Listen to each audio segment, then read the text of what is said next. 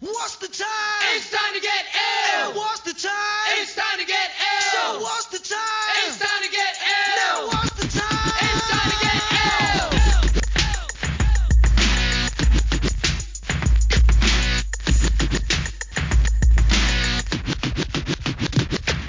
ill. Hello, everybody, and welcome to the Illiteracy Podcast. I'm your host, Tim Benson, a senior policy analyst at the Heartland Institute, a national free market think tank. This is episode 100 and something of the podcast. I never remember the episode numbers, but point being, not a very new podcast anymore. But for those of you out there just tuning in for the first time, basically what we do here in the podcast is I invite an author on to discuss a book of theirs that's been newly published or recently published on something on a person or event or thing or idea that you would like to hear about. And I apologize for the the landscaping noise going on outside my window right now, but anyway, try to tune that out. But anyway, yeah, so we try to have an author on about something you hopefully will find interesting, and then at the end of the podcast, or even in the middle of the podcast, if you get your druthers about you go ahead and give the book a purchase yourself and give it a read. So if you like this podcast, please consider giving Illiteracy a 5-star review at Apple Podcasts or wherever you listen to this show, and also by sharing with your friends, as that's the best way to support programming like this. And my guest today is Dr. Jeremy Black, and Dr. Black is Emeritus Professor of History at the University of Exeter and a Senior Fellow at the Center for the Study of America and the West at the Foreign Policy Research Institute. He's probably the most prolific historian in the world, having written, by my count at least 180 books on war, foreign policy, and other issues, starting with British foreign policy in the age of Walpole in 1985, and ending for now, I think this is the most recent one, with Geographies of War, which was published in 2022. But he's not here to discuss that book. He's here to discuss a book of his published last October by Yale University Press and recently made available in paperback, and that is A Short History of War. So, Dr. Black, thank you very, very, very much for coming on the podcast. I appreciate it. My pleasure. Yeah. So, your prolificity, I'm interested, what is your process like? So how does one write to what amounts to about, like 37 books a year, basically? Do you write in your do you write in your sleep, or how does that work? I think in my sleep. That's a perfectly good question. And let me say, I'm well aware that when I die, the obituaries will refer to me as a freak, and that he's written so much and all the rest of it, and they'll imply that he'd be better if he'd written less. What I would say is several things. First of all, what I think is interesting in my work is not the quantity, it's the quality, and more particularly the engagement against a lot of established interpretations. I don't see the point of simply writing a book that summarizes existing views. What I like to do is to engage them with a critical stance. And that's easier because so many historians, and indeed other so-called intellectuals, engage in groupthink. And if you're outside the group, it's easier to look to scrutinize some of the interpretations. And secondly, let me tell you, you mentioned this is published by Yale, which has published quite a few of my books. Publishers like Yale use academic readers. They don't just simply say, oh, here's a Jeremy Black, we'll publish it. Each individual book has gone through a process of academic scrutiny and anonymous peer review. If people think I write too much, they should take that up with the academic readers. I write what I would like to think is works of quality and interest, and then those are positively reviewed, and sometimes the reviewers ask for substantive changes, and I make those substantive changes. So it's an interaction of myself and the review process. Gotcha. So this book, A Short History of War, what made you want to write this book? What was the genesis of this one? Right. Well, there was two Genesis, as it were. I'm not sure what the plural of Genesis is. Genesis? When we should have an Old Testament scholar on to talk about that. No, but there are two stimulants, as it were. One is that Yale had a series of short histories, and Heather McCallum approached me and asked me if I would like to write for it.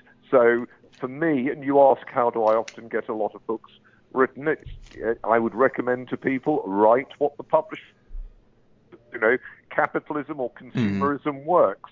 So that's number one. Number two is it suited me because I'd written actively on the history of war, and I'd written a similar book from a different perspective on a different format about a quarter of a century earlier. And I wanted to look anew at the subject. A lot of work comes out in the history of war, and I wanted to see what I could advance from the perspective of the Yale approach, which is 40 chapters, each very short, and to see how I could structure the history of war in that fashion. So it was interesting for me. It caused me to think things through, and that is always, to be challenged is good for you. I was a very active teacher. Being challenged by bright students is an enormous stimulus. I used to say to the first years, they thought that I was there to stop them getting bored. I used to say to them, be under no illusions. You're here to stop me getting bored. And there is a process by which both teaching and research, by stimulating the teacher, then hopefully stimulates also the listener or the reader. Gotcha.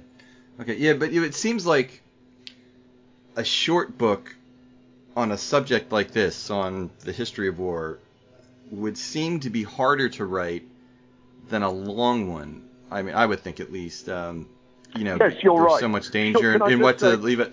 Yeah, no, you're Yeah, absolutely right. I've written a lot of long books. My biography of George III is 200,000 words, for example. My book on the pursuit of knowledge, the information pursuit, is 200,000 words. You're absolutely right. But short books, and I've done short histories of Germany, France, the Atlantic, the Caribbean, Italy, Portugal, London, monarchy. Short books are much harder. You do not have spare space in order to, as it were, luxuriate. You have to make every sentence count, and you have both to explain and to engage the reader.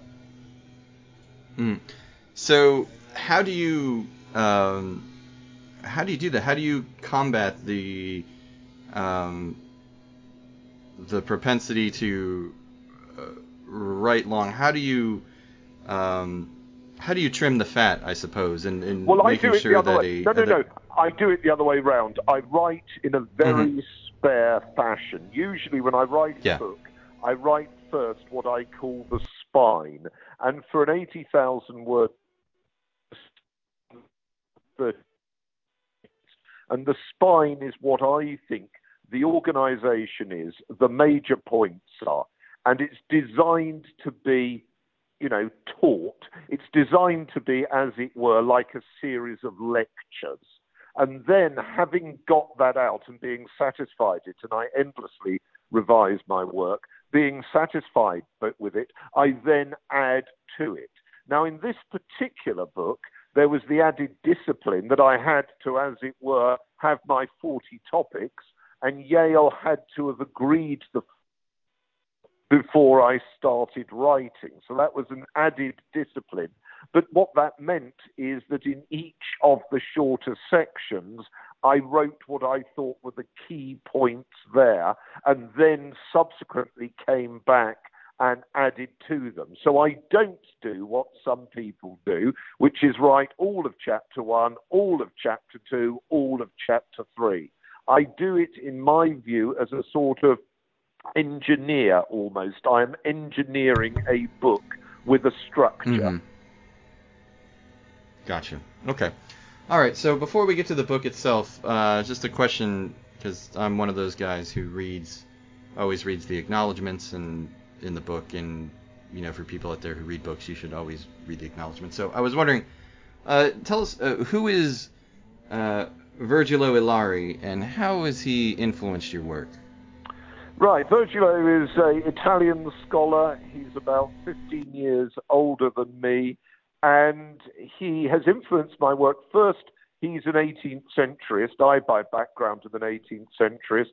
So I've always interested in scholars who have done work in similar fields, and he's a distinguished military historian. Secondly, he's somebody who's interdisciplinary. So he's written in a very interesting fashion on geopolitics. I'm interested in geopolitics. As you will know, I've written a couple of histories of geopolitics. And thirdly, and this is really impressive, he's a genuinely cosmopolitan global historian. In other words, he's an Italian, he writes in English, he runs a journal which is published in English. He wants to reach out to the wider world. And I think that's very good because so many historians are very insular. And let me say, that includes historians of war. You are having real fun in your background with your Zoom noises, aren't you? Oh, I know. Yeah, like I said, it's the landscaping guys are Okay. here, so Okay. so I got the. Lucky there's you not to much I have a can- landed estate. I mean, here in 12 parts of Britain, we don't. Anyway, fire on.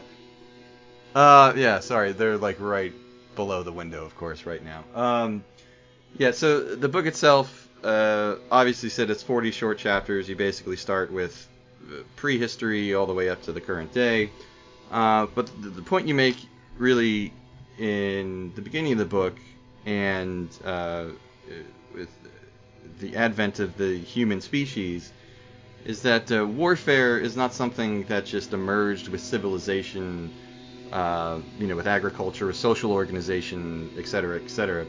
It's always been a constant in human behavior and human life, and that it's integral to human society, and it's likely here to stay in some form of another. It's almost as human as free will or speech or something like that.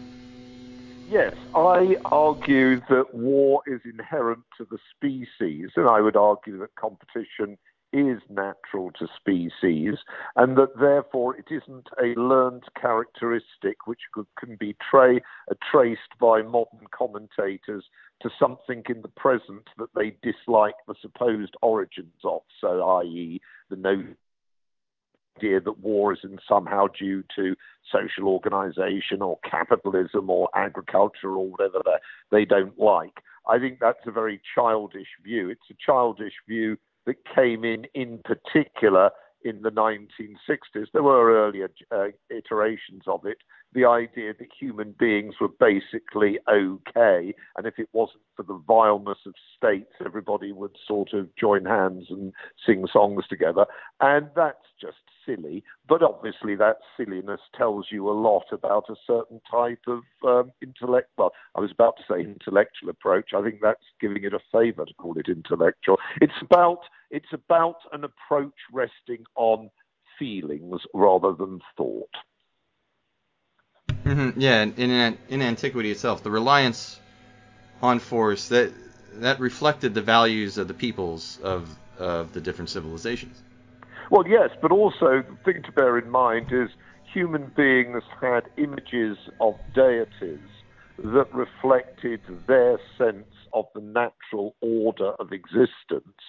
And of course, as you will know, these deities fought each other. So whether you're looking at, for example, early Indian religion, early Greek religion, you have deities of early Egyptian religion, deities that fight each other, and that reflects the idea of, in a way, worlds in collision or forces in collision, of which human beings are an aspect of that. Mm-hmm. And I guess a more general question: why? I know some people say this. I don't, but to ask this question, why do we study ancient war? What does that really have to teach us? What do we have to learn from, say, the Sassanids or the Roman Empire or the Carthaginians? What do we have to learn from Marathon or Cannae or the Varian disaster or Gaugamela or something like that? Why is it important to still study these things? Right. Well, it isn't important that we do anything in particular. It can be very interesting. and it can be instructive if one understands the contingent and non-predictive nature of war. But I would argue that it is actually more significant and useful to look at more recent conflicts when we can see sources from both sides in war or battle, rather than conflicts which tend to be the earlier ones, though not necessarily only the earlier ones, where we can only see one side. Right. But speaking of one of those ancient battles, the Battle of Cannae, and that battle and the whole the Cannae and the double envelopment, right? That has had a disproportionate influence on Western military thought. How so? Well, I don't think it has had a disproportionate influence. I mean, I think it was cited by some later people, but it doesn't mean they necessarily had their ideas determined by something. I mean, a standard historical point, as you will be well aware, is that you might cite something. It doesn't mean you necessarily get your idea from it. In other words, you will often cite things that offer biased confirmation rather than being the actual origins of your idea. So the notion that Schlieffen adopted the Schlieffen Plan because he was aware of Cannae, I think is quite frankly silly. Okay, gotcha. All right. And you write in the book that the Roman conquest of Egypt marked a major transition in the geopolitics of the ancient world. How so? Well, because what it did was give the Romans complete naval power over the Mediterranean. It ensured that the grain from Egypt could be used to supply first Italy and later, subsequently, Constantinople. And it confirmed the Roman control over the eastern shorelines of the Mediterranean. And indeed, Western civilization, if you wish to use that term, continued in that position until the Islamic conquests. So I think that was a very important strength, but a strength that was subsequently to be lost. Now, could you talk a little bit about the importance of the Pax Romana in the Mediterranean Rim, and the importance of that in spreading wealth and technology? Because the Romans obviously were at war a lot, but mostly in the periphery of the empire, and a lot of times with themselves. But that Mediterranean Rim... Yes, the protection... Don't worry, ask short questions. It's always a brilliant thing in conversation. The Romans had low protection costs for the central areas of their empire. That helped to produce a benefit that enabled them to operate, as you correctly say, with greater force projection on the periphery. So you can see more recent examples of that. So let me give you an instance without suggesting these are strictly comparable. After the Indian Mutiny is ended in 1859, the protection cost for Britain of running its Indian Empire, which gives it enormous manpower and resources and enables it to act as an Asian superpower, is very low. In the case of the United States, after the Civil War ends in 1865, the American state does not habitually need to use force to control its landmass. It has to defeat the surviving Native Americans, but in terms of them, once they've been controlled, and of the rest of the population, actually America has control of a massive area, great resources, enormous industrial infrastructure at a very low protection cost. So these are very significant for force projection and for empires as a whole. And what that underlines is the extent to which the strength of a state domestically is often the key element in its military history. That strength being sometimes the result of war, and in other words, the suppression of insurrection, and sometimes achieved without war being necessary. Okay. And what degree of organization did military systems have in the 500 or so years after the fall of the Roman Empire and the Han Empire in China? Well, again, one's got to think about the fact there's a multiplicity of societies around the world at that point.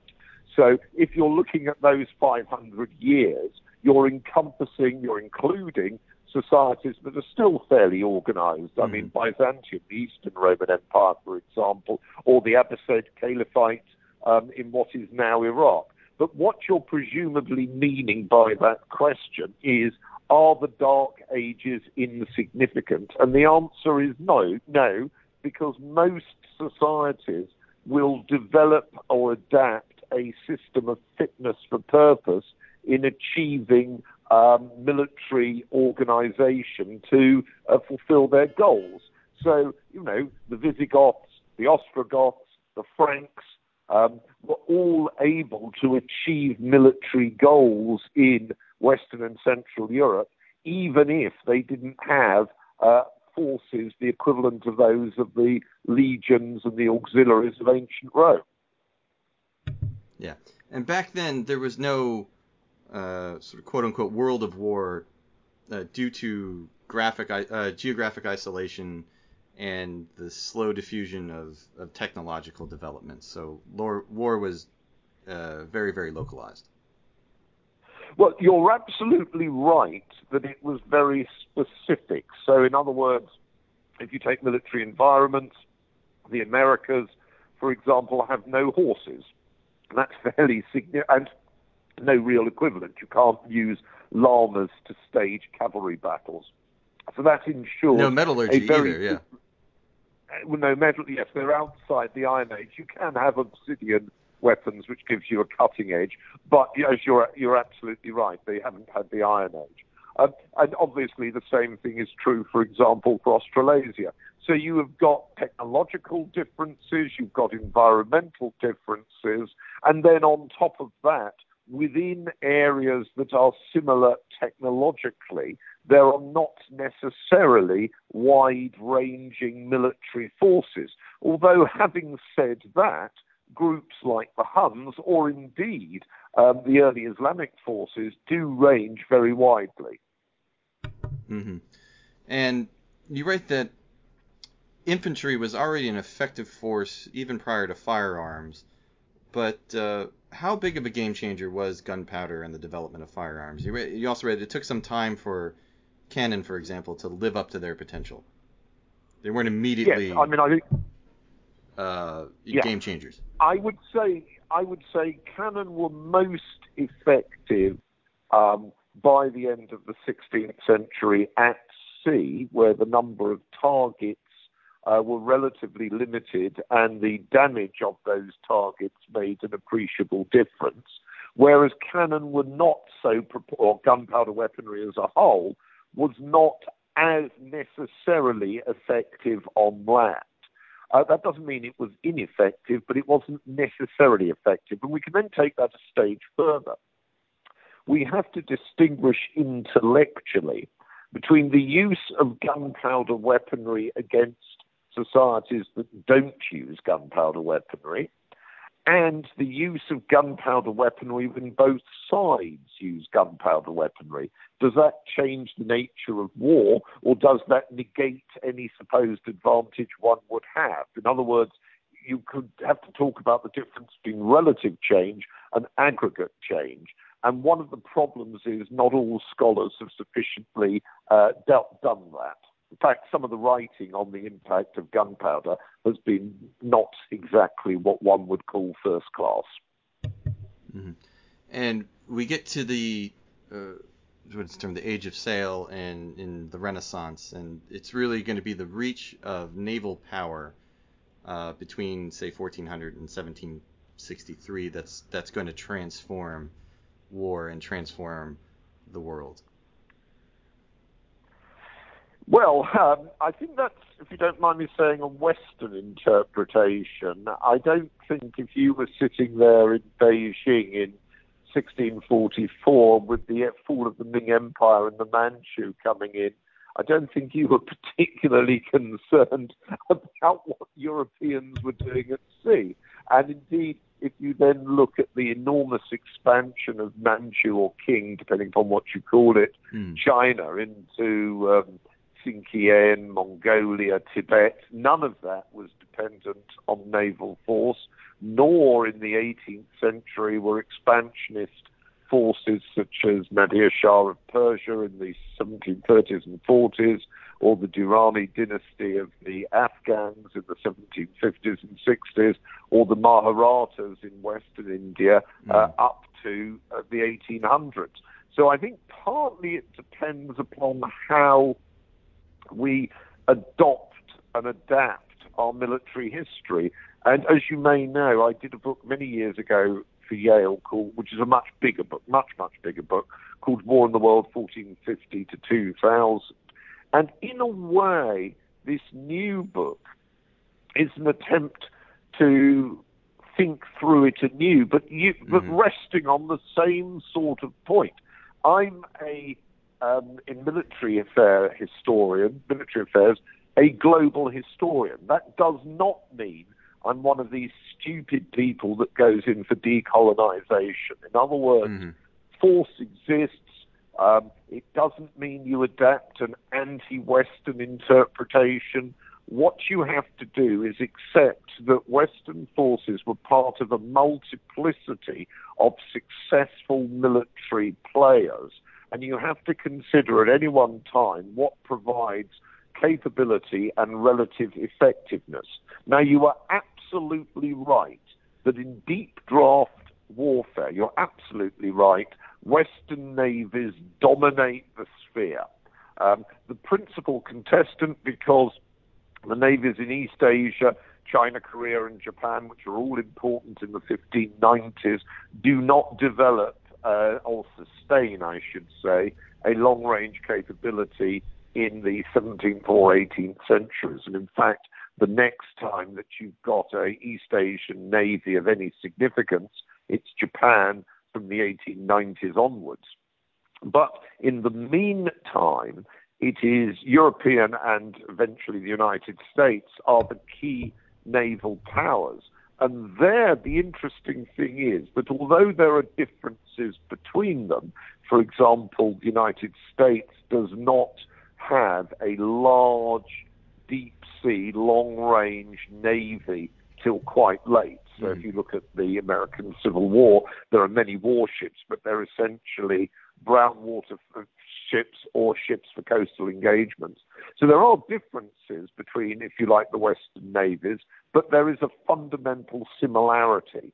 In contrast, if you're looking at land warfare, shall we say the period of the American Civil War, 1861 to 1865, the variation is enormous. I mean, that period includes, for example, the war between Denmark and Prussia in 1864, which is very, very different in character, weaponry, doctrine, and everything else to the very large-scale conflict in China in the early 1860s, the Taiping Revolution. So I would argue that on land there is a greater multiplicity of variation than there is at sea.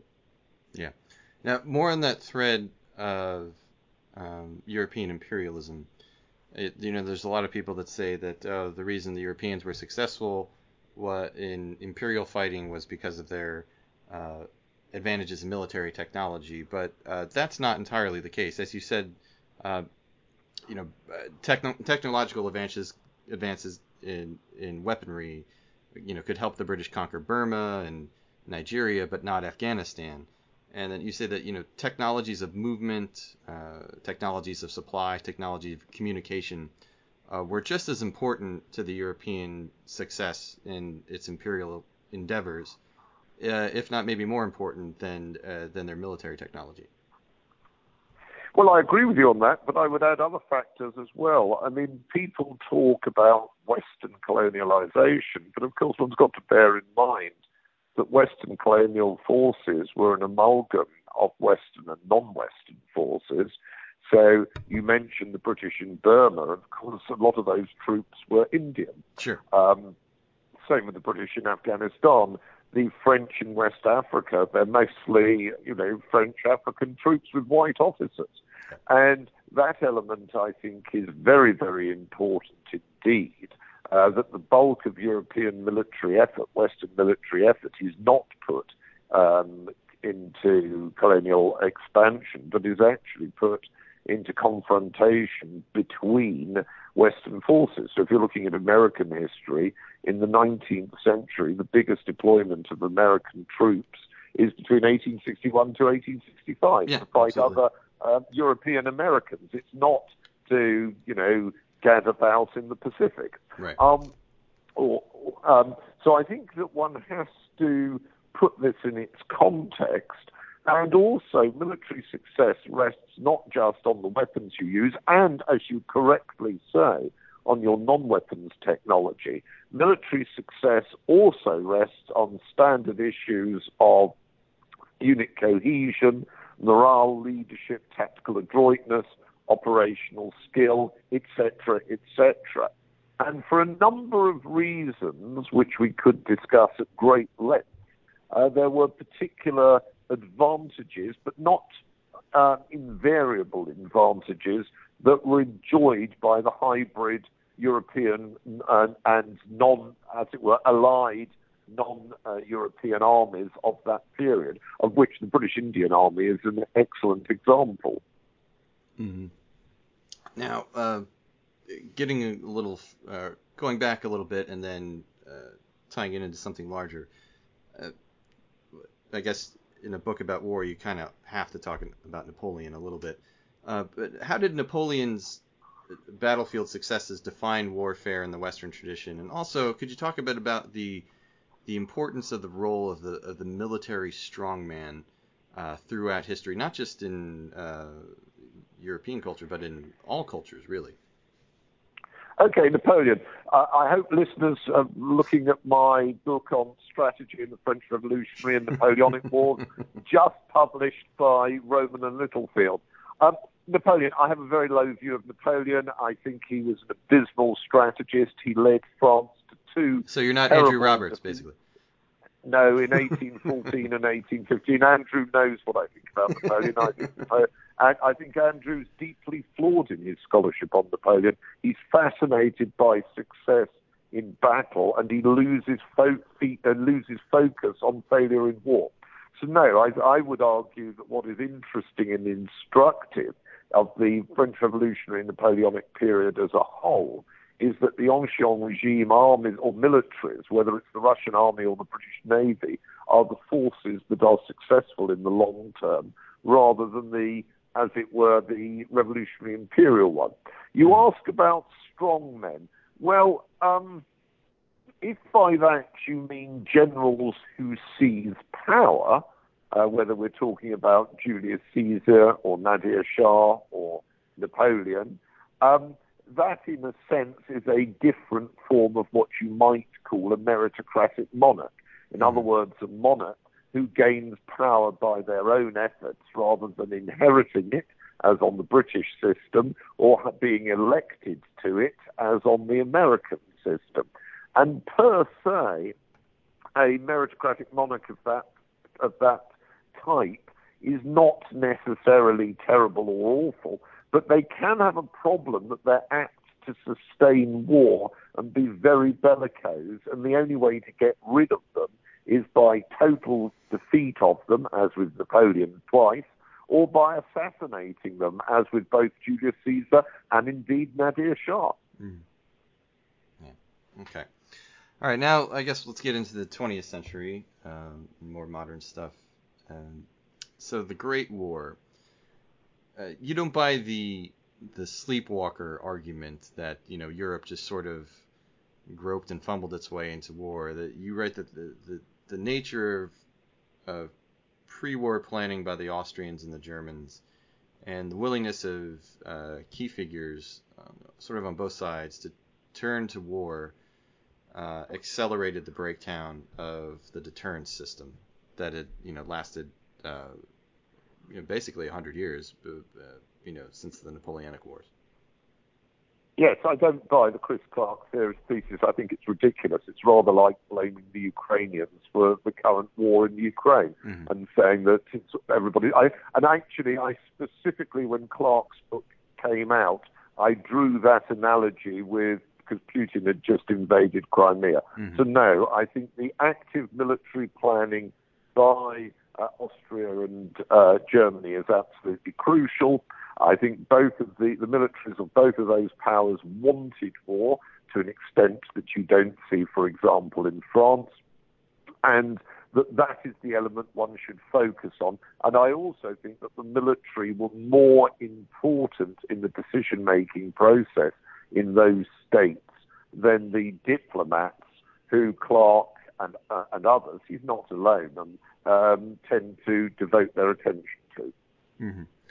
And going on to the Second World War, there's probably more written about the Second World War than any war in history, and there's lots of what can we learn from the Second World War, but the Second World War is almost sui generis in terms of the size of the forces involved, the area of the conflict, the mobilization of entire societies and their resources.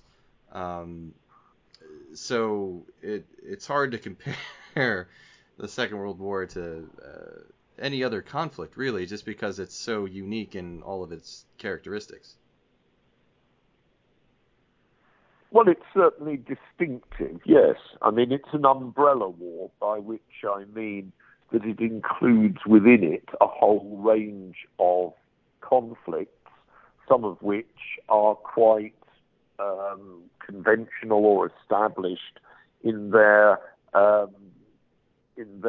practice. So, for example, German counterinsurgency operations in Yugoslavia between 1941 and 1944 don't look totally different to what the Austrians were doing in Bosnia in the late 1870s. But conversely, the combined Allied bomber offensive against Germany has no precedent. Yeah. So I think it depends where one's looking at. We're talking about a lot of struggles bound together, but of very different character. The naval warfare is very, very different because although there is a large-scale use of battleships and other heavy surface shipping, nevertheless, the role of aircraft carriers in the Pacific is very different to what had been seen before. The air war is different, but for example, the struggle against German submarines in Atlantic waters and against indeed German surface raiders is not a million miles different to what had happened in World War One. And there are some other comparisons. As you know, the biggest killer in both world wars is artillery, for example. Sure. People endlessly get fascinated and fixated on the German propaganda films about tanks and aircraft, but in practical terms, it's artillery that remains the great killer. And again, you'll know my books on tank warfare and on air warfare, both published by Rowman and Littlefield, in fact. And in each case, I talk about the strengths of those types of weaponry, but also emphasize that they are primarily of not of war winning capability. Obviously, there's a big difference with the use of the atom bombs in 1945, but you could argue that those are atypical of World War II rather than typical of it. Yeah, and back to the Germans, most people, when they think of the German army in World War II, I mean, they get sort of sucked in by the whole Blitzkrieg thing, and they think that the main reason for the German successes was the Blitzkrieg and the fact that the army was heavily motorized, heavily mechanized. But that's not the case. The German the overwhelming majority of the German army was on foot and used horses to carry provisions, pull artillery, that sort of thing. Yes, I mean, the German army had lots of deficiencies. It was also tended to be reasonable at the tactical level, mixed at the operational level, and terrible at the strategic level. Hitler had no idea, no more than his general staff had no idea how to translate success in operational terms into forcing his will on his opponents. He was even more incompetent than Napoleon, and again came down into total failure. And it is bizarre that so much attention is devoted to studying these failures. Yeah.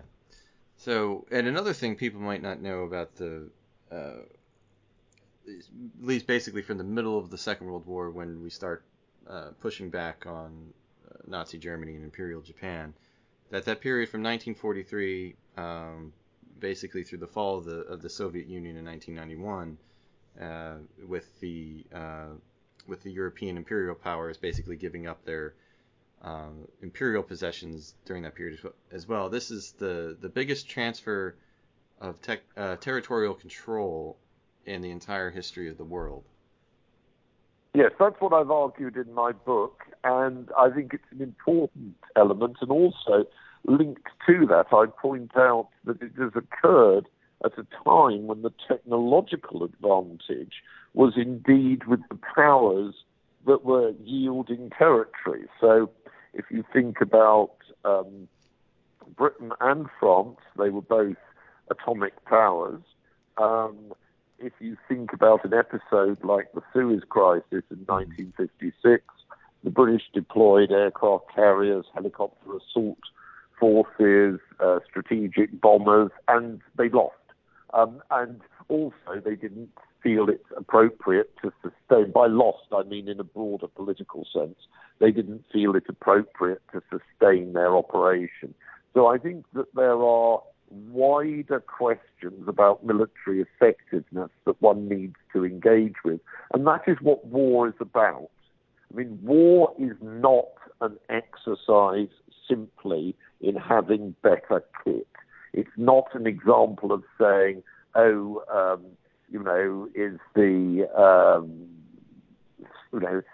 is the Tiger tank a better tank than the Sherman? Is this going to mean that the Germans win? Well, obviously we know they don't win. They're outfought by the Americans. But also there are a whole range of other criteria that take place, both in affecting operations in the field and in affecting the broader parameters of warfare.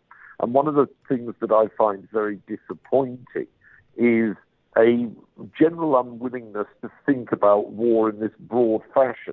And if I had to attribute it to a type of writing, I would say that the face of battle writing, whilst very, it's worthwhile, although it tends to tell us what we know anyway, that war is fairly grim, that people fight on largely because they have a strong sense of what they owe to their mates, their fellow compatriots, unit cohesion. Right. But what it doesn't tell you very much about, and you can look at book of this, is it doesn't tell you very much about strategic acuity, operational skill in matching the prioritization of resources, logistical strength, etc., etc. So we end up with a kind of one-dimensional view of war.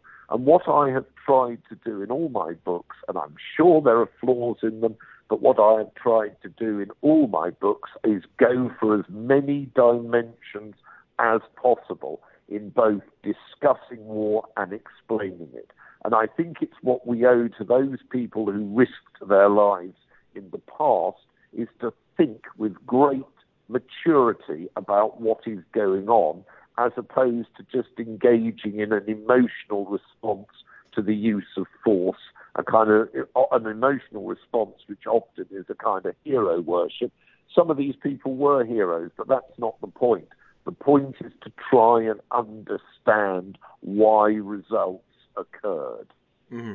And you also say one other problem in military histories is that discussion in these works is usually centers on the big, the big battle, the big campaigns, but not really there's not really a focus on skirmish or what you call small war, and despite the frequency of it and the significance of it. Yes, you're absolutely right, and the significance of it is particularly acute in insurgency and counterinsurgency operations. And the I've done a book like 80 Battles That Changed the World, that sort of thing. I've done one of those for Thames and Hudson, and I'd like to think it's a good book. But the need is to contextualize these battles. They can be really important at sea if there's only so many units. Mm-hmm. But on land, they generally are less significant than they are described. And as the term you use, small war, is a very good term. That does not mean ineffective or unimportant war, because small war often determines the ability to continue to have supplies moving, to control or overawe particular areas of territory, etc., etc. So an army that is not good at small war is not going to be an army that does well. It may, in fact, be able to win battles, but that doesn't mean it's able necessarily to achieve its goals. Mm-hmm. And another problem in at least Western histories of wars, much of the world is primitivized, and we're not paying excuse me. We're not paying close enough attention to non-Western military history. Well, I agree with you entirely on that. My own view is that if you're looking at military history, it has to be as much about Peru, Paraguay, and Madagascar as it is about the United States or the United Kingdom. And indeed, you could argue that the paradigm leading power in the set is by its nature atypical. And the problem for that is if you're the paradigm power, used to be Britain, now it's America, and you project your military force into a different military culture, if you do not understand that military culture and it has differing understandings and assessments of victory and defeat, suffering and loss, then you can get it wrong. You might be able to kill large numbers of Iraqis or Afghans or whatever compared to your own losses, but it doesn't mean that the other side will accept your equations of relative strength and success. And to my mind, this is part of a fundamental problem in military assessment, in strategic understanding, and in the assessment of the history of war. It's what I've tried to do in all of my books, is try to get people to think about this, because otherwise we use our forces, and these are, I happen to think that actually both America and Britain are forces for good in the world, but if we don't use our force effectively, we hit up against major problems, and we are wasting the manpower and money that we expend on our wars. And to an extent, that is what happened in the 2000s and 2010s. There was a poor level of political and military leadership based on a lot of flawed assumptions, including technological triumphalism, and a failure to understand non-Western military practice. And it led to repeated mistakes. So I think this is sufficiently important that we need to rethink the way we imagine this subject. Gotcha. And you write in the book that however much war looks towards the future in technology, that it is often fought in the shadow of images of the past. What do you mean exactly by that? Well, I mean, the people's understanding of the past can be tremendously significant to how and why they fight. A classic example is Vladimir Putin in Ukraine. I mean, his assessment of himself and of Russia requires control over Ukraine and presupposes that his society is going to be more successful than a democracy.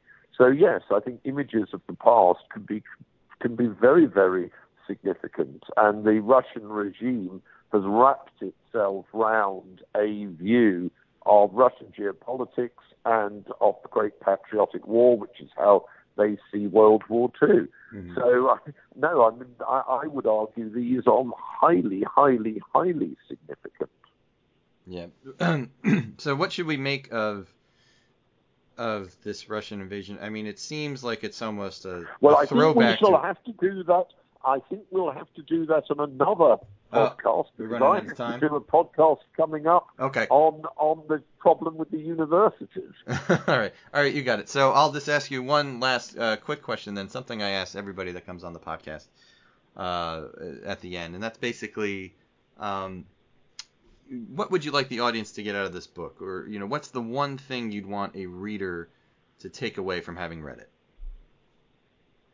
That war is fascinating and important, and that its fascination and importance rests on an intellectual engagement with war as a global phenomenon.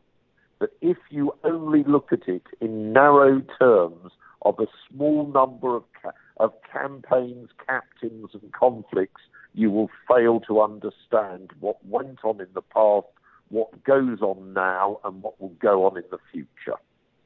All right, great. Well, before we go, is there anything else you want to plug real quick? A website, social media, anything like that you want people to check out? Well, people can look at my website, which has a lot about my books, but if they want to look at some of my recent books, Short History of British Monarchy, Atlas of World War II, my history of air power, my history of fortifications, my history of tank warfare, all of those are good books. All right, great. And the book we were just discussing right now is A Short History of War. Again, it's available in paperback now from Yale University Press. Highly, highly recommend it to everybody out there. Very great little book. So make sure you check that out. A Short History of War. The author, Dr. Jeremy Blacks. And Dr. Black, thank you very, very much for writing the book and coming on the podcast to discuss it with me and having a chat about it. I appreciate it. My pleasure. No problem. And again, if you like this podcast, please consider leaving us a 5-star review and sharing with your friends.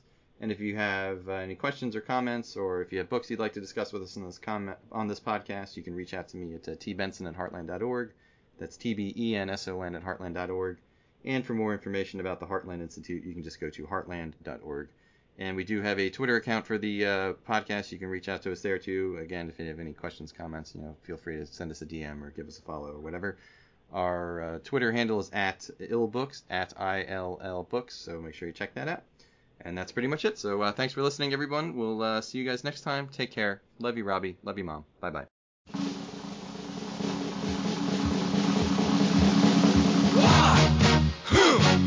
Yeah.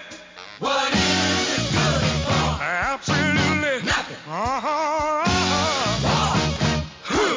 Yeah.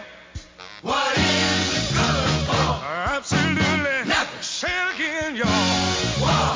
Look out. What is it good for? Absolutely. Nothing. Listen to me. I despise. 'Cause it means destruction of innocent lives. War means tears to thousands of mothers' eyes when their sons go off to fight and lose their lives. I said war. Good God, y'all. What is it good for? Absolutely. Nothing. Get say it again. War.